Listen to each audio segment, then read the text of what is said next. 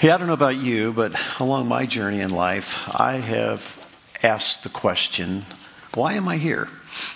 Why am I here? That's the title of this series that we're going to go through in the book of Ephesians. And Josh did such a great job last week of explaining that the basic reason why we're here is to glorify God. But what does that mean? What does that look like?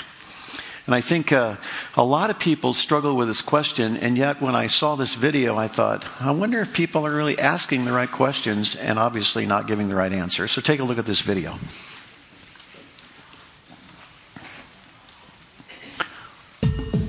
What is your purpose in life? I don't think I have one. What is your purpose in life? I haven't figured that out yet. Have you ever thought about it before? Nope. You've never thought about it? Nope. Not at all. Haven't spent any time on it.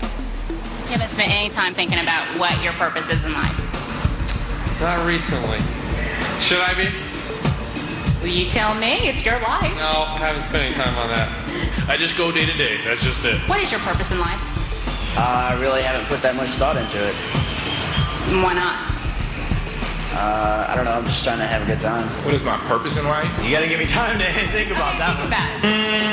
Get through it. Don't kill anybody. Just keep doing until I get it over with. Just be happy. It's just to be happy. I think that I should have fun and be happy. To be happy and make my family happy and my boyfriend happy and just be happy. I don't really feel that I'm here to do anything in particular. I mean, it's not like I think that I'm destined to do something or be someone or something like that. I'm just kind of going through the routines, as society's laid it all out for us. I feel like I have a purpose to help preserve and conserve the beauties of nature. Hopefully leave some sort of legacy. To contribute to the betterment of mankind. Tell me what your purpose in life is.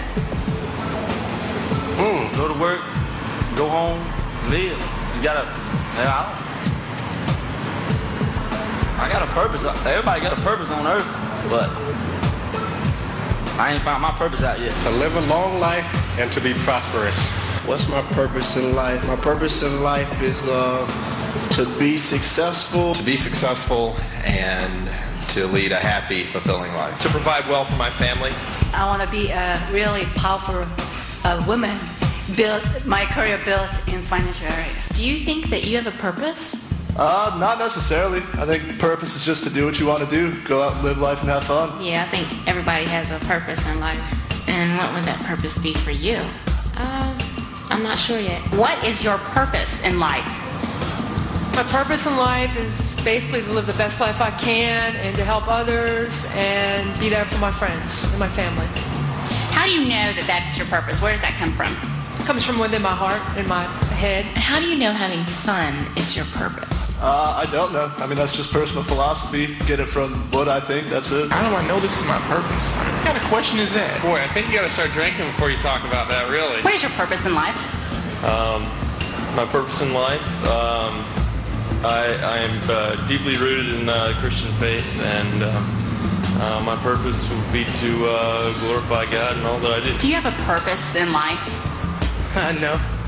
Have you ever thought about it before? Guess I've thought about it a little, but it scares me, so I don't. What do you mean it scares you? I don't know. I just like to more concern myself with living day to day, having fun. And that's it? That's pretty much it. More or less, we're just going through the motions here, and you do what you feel like doing. I don't think there's anything really pushing or pulling us in any direction, and it ends whenever your life ends. Well, it's a sad commentary on our culture, isn't it? What is our purpose in life? When you read the book Purpose Driven Life many years ago, Rick Warren said, number one, it's not about us, it's about God. And you didn't see a whole lot of that in those interviews, did you, that it's about God? Well, we're going to go on this journey in the book of Ephesians, and Paul writes this book from prison, when he was in prison in Rome. And he was really concerned about the Ephesian church. It was a Gentile church. They were faithful as believers. And yet, they were really struggling with the same things that we struggle with in our culture today. If you understand their old identity, and especially the identity of Ephesus, it reads a lot like our cities today. There was idolatry, idol worshipers. There was illicit sex. There were foolish philosophies. It was one of the churches that was really fighting the ingrown cultural values that Paul was trying to get them to think biblically rather than culturally when it came to their values. And so part of the reason why Paul wrote this letter is to get these people back to the basics of really understanding who they are in Christ and what is their purpose in life. And so this morning, the big idea, obviously, the big purpose in life beyond glorifying God, and part of that is to know Him better. But we're going to get to that in a little bit. Let's read Ephesians chapter 1. And here's what I'd like for you to do this morning. I'd like you to, how many of you have been to a theater with the three-dimensional glasses? You been there and done that? Yeah, it's kind of fun. And this morning, I want you to put on your spiritual three-dimensional glasses. Because what Paul's going to write about here in a minute are spiritual blessings.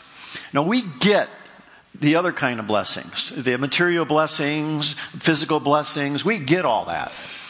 But spiritual blessings, it's really hard for us to comprehend unless we look at it with spiritual eyes, that third dimension. So as I read this, try to absorb as much as you can. It's a chock-full chapter we're going to unpack here in a minute. But follow along with me. And if you're like me, sometimes when Scripture is read, you just kind of blow through it. I'm going to try and slow down a little bit, read it. And I want you to just listen and comprehend what Paul's trying to say to these folks. Because I think he's trying to say the same thing to us. Verse 1. Paul, an apostle of Christ Jesus, by the will of God, to the saints in Ephesus, the faithful in Christ Jesus. Grace and peace to you from God our Father and the Lord Jesus Christ. Now he goes into a list of what you have as benefits, which he calls spiritual blessings. Verse 3. Praise be to the God and Father of our Lord Jesus Christ, who has blessed us in the heavenly realms with every spiritual blessing in Christ. Here they are. For he chose us in him before the creation of the world to be holy and blameless in his sight. Number 1, in love, he predestined us to be adopted as sons through Jesus Christ in accordance with his pleasure and will, to the praise of his glorious grace, which he has freely given us in the one he loves. In him, third blessing, we have redemption through his blood, which we've been singing about this morning already, the forgiveness of sins in accordance with the riches of God's grace that he lavished on us with all wisdom and understanding.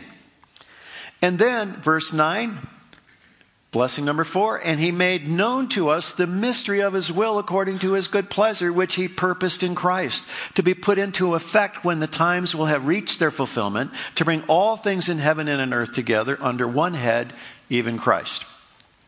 He goes on to say in verse 11, in him we were also chosen, having been predestined according to the plan of him who works out everything in conformity with the purpose of his will, in order that we, who were the first to hope in Christ, might be for the praise of his glory.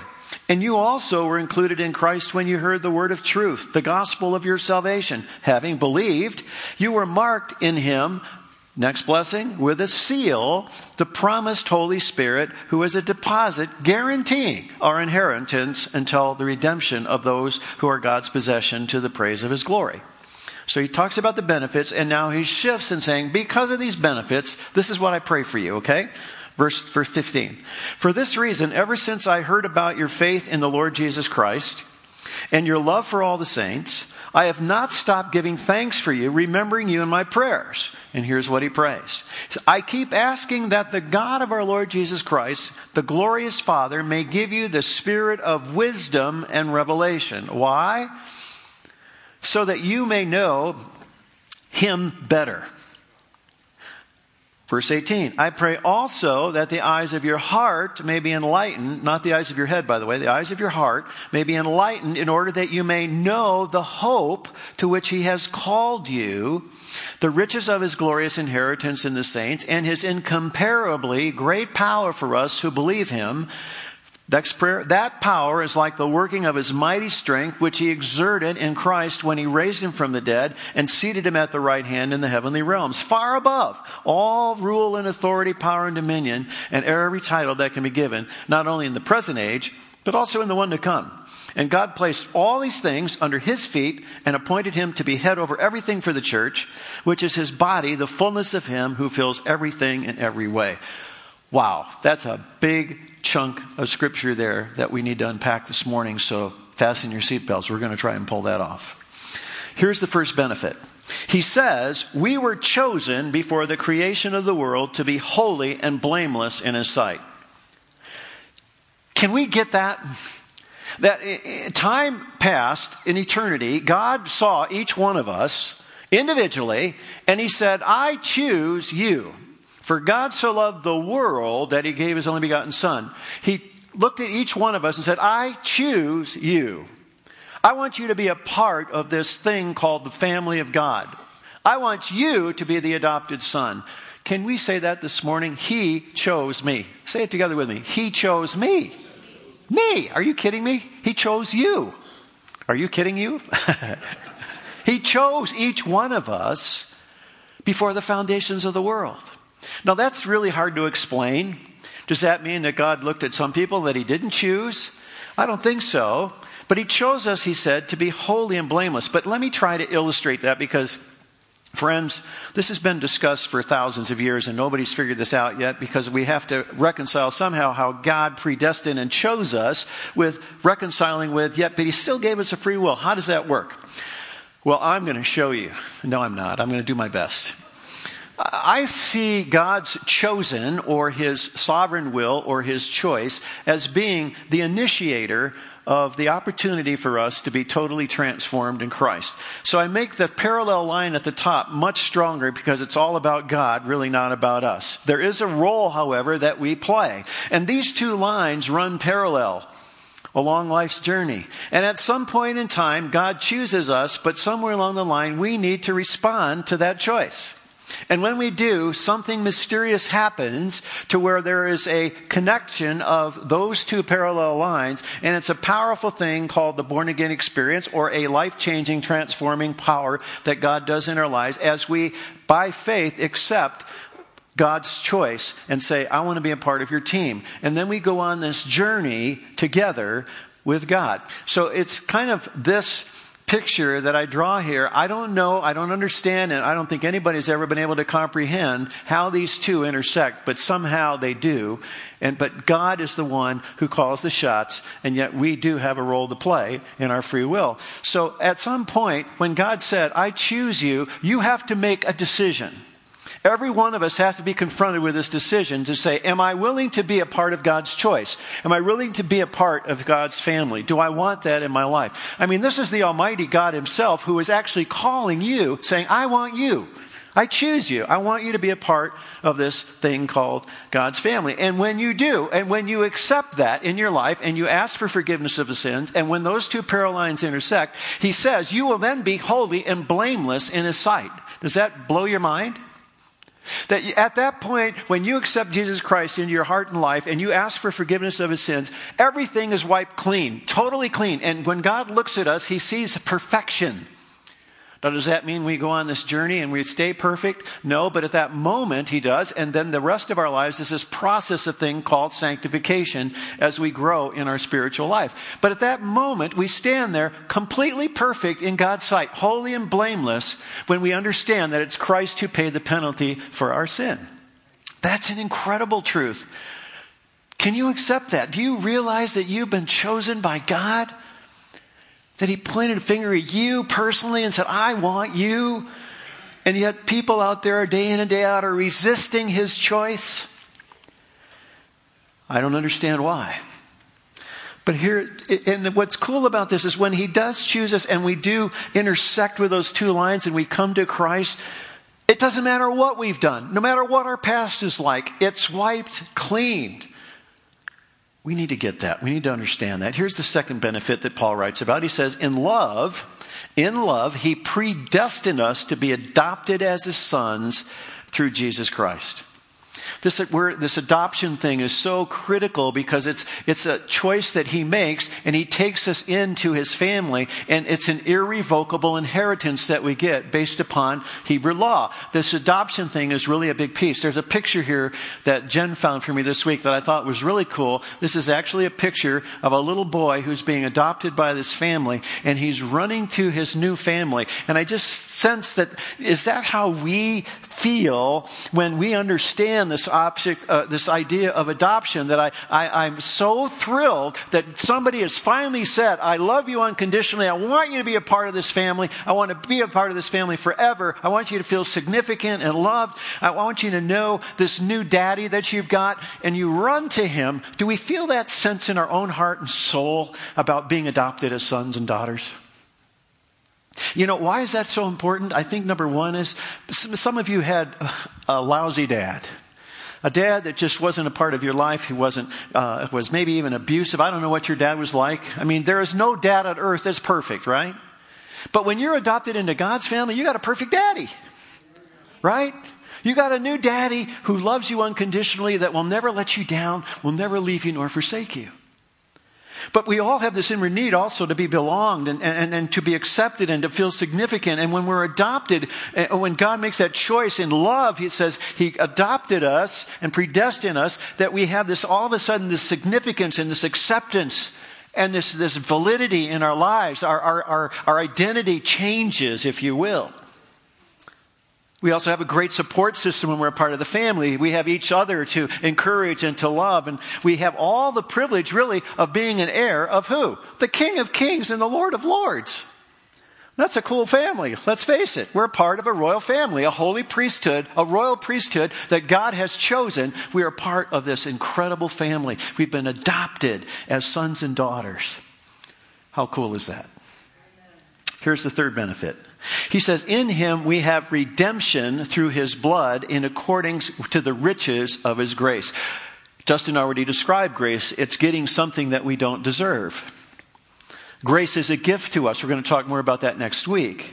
But this word redemption is a little bit interesting, because when you really study it, its word comes from a Greek word that talks about deliverance from a hostage situation that will ultimately end in torture or death. See, our destination before Christ was what? Death and hell. A torture, if you will. And so when Christ comes in, he rescues us from this terrorist group, and we're no longer a hostage or being kidnapped by Satan and all of his tricks and deceptions. And so what we have here is an opportunity to really see how Christ came in and yanked us out, just like, unfortunately, our friend Kayla Miller, who didn't get yanked out, but God yanked her out and took her home, praise God. But the point is that that's the picture that he's drawing here. He's saying we were held hostage by a terrorist group. And Jesus came along, and by him demonstrating his sacrifice on the cross, redeemed us or got us out of that mess. And now we can be an adopted son. It's a powerful, powerful truth. And it says it's according to the riches of his grace. We didn't deserve that. I mean, we didn't deserve that. We didn't earn that. That was given to us freely by Jesus. It's an amazing, amazing truth.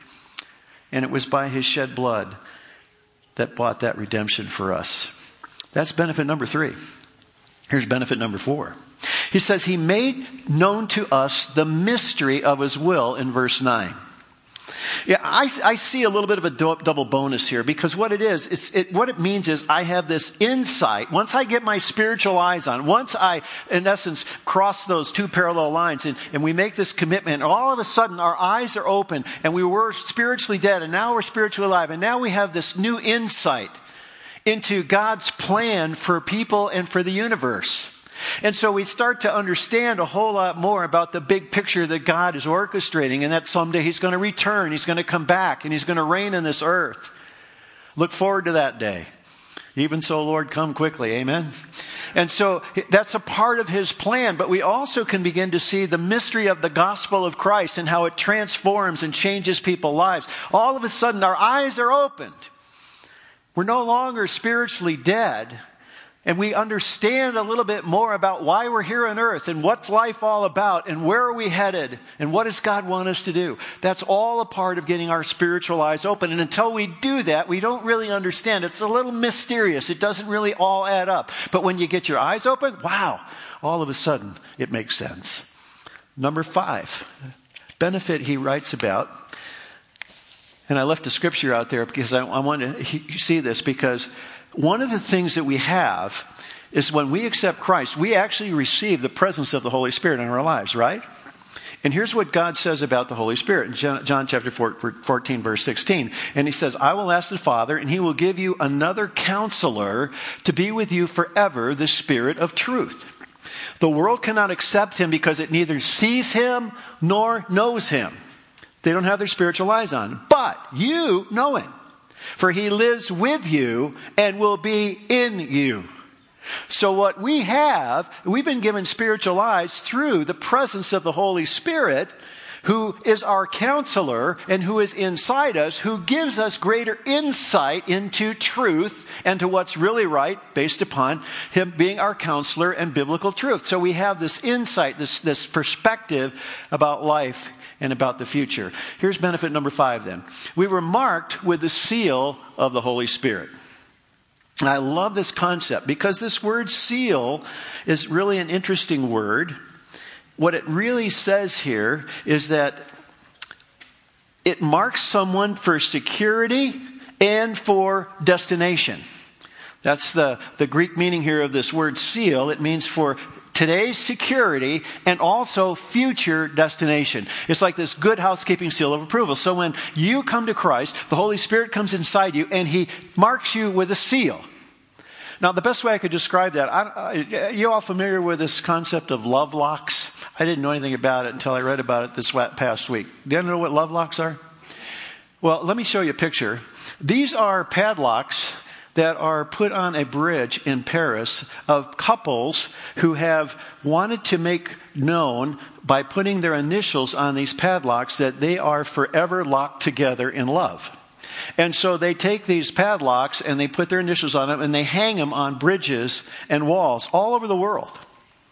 And I thought, this is what a great concept it could be, because we have a padlock that has the initials HS on it, right? And what's really fascinating here, there are so many padlocks on this bridge in Paris that it's compromising the integrity of the bridge. And they've actually put a ban on it, and they're going to take all these padlocks off because the bridge can't hold up under the weight of all these padlocks. Praise God, we have a bridge that holds up under all the weight of our sin, right? And that padlock is the Holy Spirit that seals us, not only for today's security, but forever as our destination in heaven. Is that cool? I think it is. I think it's pretty awesome. And when you have a legitimate transforming moment in your life where you come to Jesus Christ and the Holy Spirit comes in and you cannot revoke that. It's sealed, not only today, but forever. This is really good stuff, folks. See, what Paul does when he writes, every time he writes a letter to another church, he always starts out with these simple, basic, deep theological truths because he wants them to get it. And friend, I don't know if we get it sometimes. We're so much about our head and so much about material blessing that we forget this is incredible what God's done for us.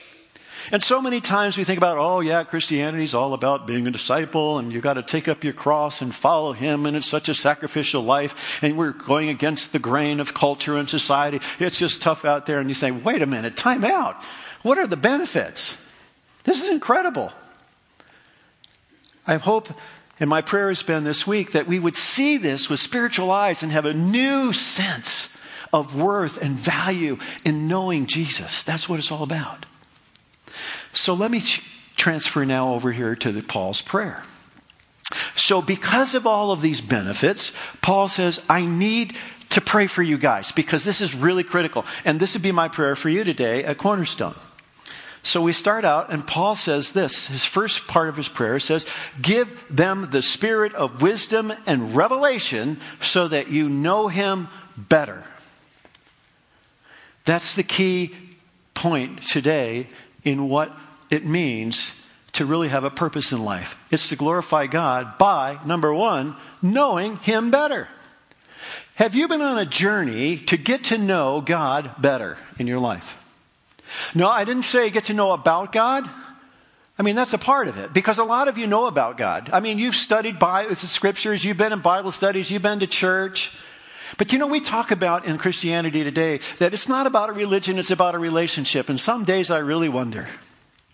Is it really about a relationship? You see, when Jesus wrote in Revelation where he says, behold, I stand at the door and knock, he wasn't talking to unbelievers, he was talking to you. And he said, behold, I stand at your door and I knock. And if you'd listen to my voice, I will enter into you and I want to have some fellowship. I want to have a deep relationship with you. So are you willing to open the door or not? And see, getting to know somebody is just like getting to know anybody in life, is that you spend time with them, you talk, you listen, you have a relationship, you hang out with them, you maybe have some special times together, because it's all about developing intimacy. And I'm wondering how intimate we are. You see, we're so good in our culture today about compartmentalizing our spirituality. So we start the morning, we say, oh yeah, I had my devotions today. Cool, you're really spiritual. But do you take Jesus into the workplace? Do you take devotions into your family life? You see what I'm going with this? There's this integrated piece of a relationship that we often miss in Christianity today because we're so busy compartmentalizing our lifestyles that we forget that this is a relationship. It's a synergy. It's this integration that goes on day in and day out, practicing His presence, knowing that He's with us, and we can zing one up and He can zing one down, and we just constantly are having this relationship all day long. It's been really fun for me in the last number of years in my life is to be able to just have this conversation with the Lord, and I speak to Him, and sometimes He speaks to me, and He talks to me, and we have this conversation and this dialogue. It's all about a relationship. And the bottom line is, if we don't know Him better, we're missing out on why we're here. Because someday we're going to meet Him face to face, right? And it's going to be interesting when we meet Him face to face and Jesus looks at us and say, you know, I remember a couple of days when you had devotions. That was really nice. But other than that, I really haven't had much time that you've given to me. You know where I'm going with that? I mean, someday, wouldn't it be cool that we could be like the little boy? And when we get to heaven and we see Jesus face to face, we can just run up to Him and He could put His arms around us and we can grab a hold of Him and say, oh, Jesus, it's so cool. I've been talking to you and having this so neat relationship. It's so good to see you in the flesh. This is awesome. This is great. See, Paul prays that, look, guys, you got all these benefits, but do you know Him? Have you really got it? And then he says this in his prayer. He says, he prays that the eyes of your heart will be enlightened so that you know the hope that awaits you. Yesterday, I went down to see a good friend of mine. I got a call Thursday night that Ted had had a ventricular storm. And what that meant was there were 4 parts of his lower part of his heart that were firing inconsistently, and he was having all these defibrillation problems, and his defibrillator went off over 211 times. He had made it to the hospital, and the doctors tried to do an ablation and get into his heart and short circuit some of those things, but they couldn't pull it off. And so Ted's a good friend of mine. He's an elder in our church. He's been there for 20 years. He's been so loyal and faithful brother in my life. I went down to Phoenix yesterday to see him. And he was pretty sedated. He couldn't talk. He had a respirator. And I was talking to Ted a little bit, and I was talking to Carrie, his wife, and his daughter Bethany were there. And I said to Carrie, I said, this is really a hard time. Because when you see Ted laying there, you realize that we all are struggling with our own mortality. And right now, Carrie, this is where the rubber meets the road. Do we really believe that when Ted takes his last breath that he will be in glory with Jesus? Do we really believe that? See, that's what Paul's praying. He said, do you really understand what you got for a hope? This is incredible. It was really cool. Ted passed away 5 hours later. And it gets a little emotional for me, but Ted's mom passed away the day before and he didn't know it. And I thought, how cool is that? He's going to get to heaven. He said, Mom, what are you doing here? And Mom's going to say, Ted, what are you doing here? What happened? Here they die 24 hours apart and they get to be in heaven together. What a family reunion. Is that awesome or what? But I wrestled with that in my own life. I remember 8 years ago when I had 4 stents to take care of 6 blockages in my arteries. And my wife told me after I came out of surgery, the angioplasty, she said, honey, you don't know this, but you had a clot that was ready to break off and go straight to your heart. You would have died within a few minutes. And it really made me stop and think, do I really believe this? That if I would take my last breath here on earth, that I would be in heaven? And contrary to what everybody thinks that when you die you go to a better place. That ain't what the Bible says, right? But I felt like, you know what? I think I'm okay. I think I'm ready. In fact, it would be really cool someday to be preaching and drop dead of a stroke and I'd be in heaven, But I tell you, I'm sorry about that.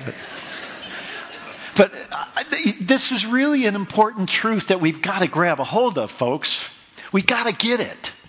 And that's what Paul is trying to say. Do you realize what you get when you come to Christ? You never die. You go straight from this life to a better life. Amen? You got it? Sorry, I get a little passionate about that. Here's number 3. He prays the third thing. He says, I pray that people will experience the power of the Holy Spirit, the same Holy Spirit that resurrected Jesus Christ from the dead.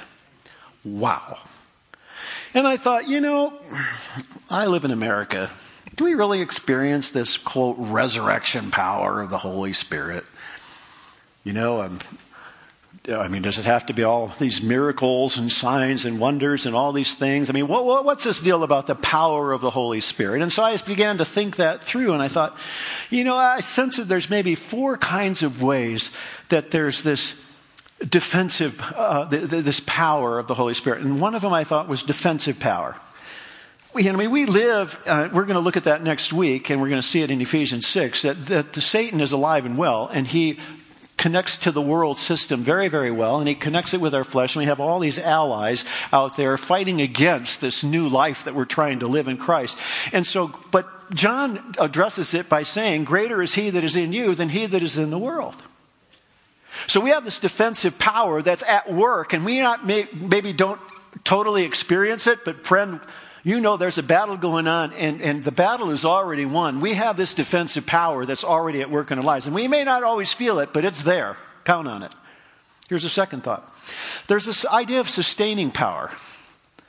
It's the power that Paul talks about when he was struggling with this thorn in the flesh in 2 Corinthians 12, verse 9, where he says, his power is made perfect in his weakness. And he says, my grace is sufficient for you. I got a text from Carrie last night after Ted passed away, and I said, Carrie, I'm so excited for Ted. I'm really envious of Ted. But I also know that God is going to help you and encourage you. And she wrote back, she says, yes, his grace is sufficient for me. She was experiencing sustaining power. Have you experienced that in your life? When you're struggling, when you've got issues going on in your life and somehow you get through it, do you know that that's the sustaining power of the Holy Spirit in your life, where his grace has become sufficient for you when power is perfected in your weakness? Yeah, that's his power, that same power. And then there's this resurrection power. And the power to bring life to something that's dead. Have you experienced resurrection power? Yes. Did you come to Jesus Christ?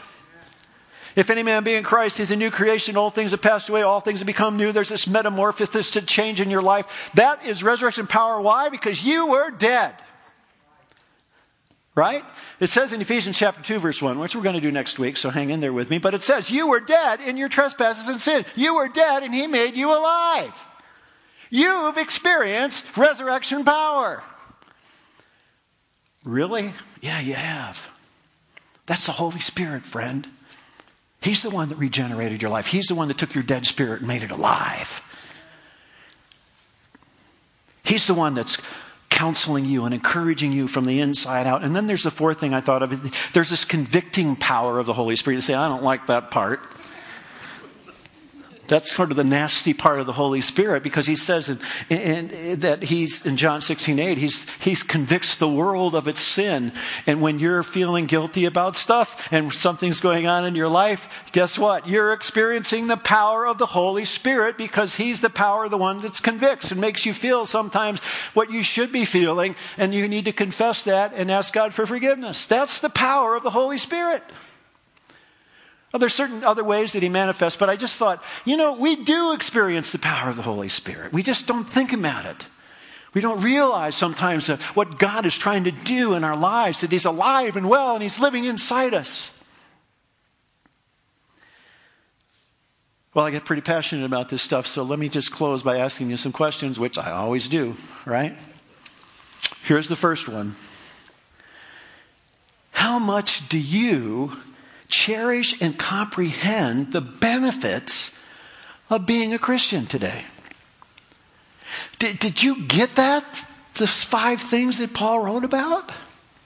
Does it really sink in? Does it really become about a part of your inner makeup where you sense there's an identity here, that there's this significance here, there's this love that's been given to us, there's this adoption, there's this security, there's all these things that the Holy Spirit and what God has done in our lives. Do we really understand that? Do we really grab a hold of that and say, thank God for that? Here's another question that I have for you this morning. How well do you know Jesus? Because knowing Jesus, getting to know him, is one of the greatest purposes in our life, to get to know somebody that I'm going to meet face to face today who's my judge, but my lover and my brother and the person that died for me. How well do you know him? What is your level of intimacy with Jesus this morning? Are you one of those people that are compartmentalizing your relationship to God, and so you have a 5-minute time with the Lord here and you come to church on Sunday, but there's no sense of really intimacy and relational expression and love interchange where you're listening and talking and having these conversations and you just understand and know his presence in your life and you get to know him day in and day out, and the more you know him, the better you love him? That's the question that I have for you. Here's the third one. How convinced are you of your eternal hope? Is heaven a reality for you? We could go back in the book of Revelation and look at heaven someday, but heaven's a great place, folks. I got to tell you. I mean, just think about it. I'm so envious of Ted right now, doggone it. I mean, I wanted to tell him, you lucky dog.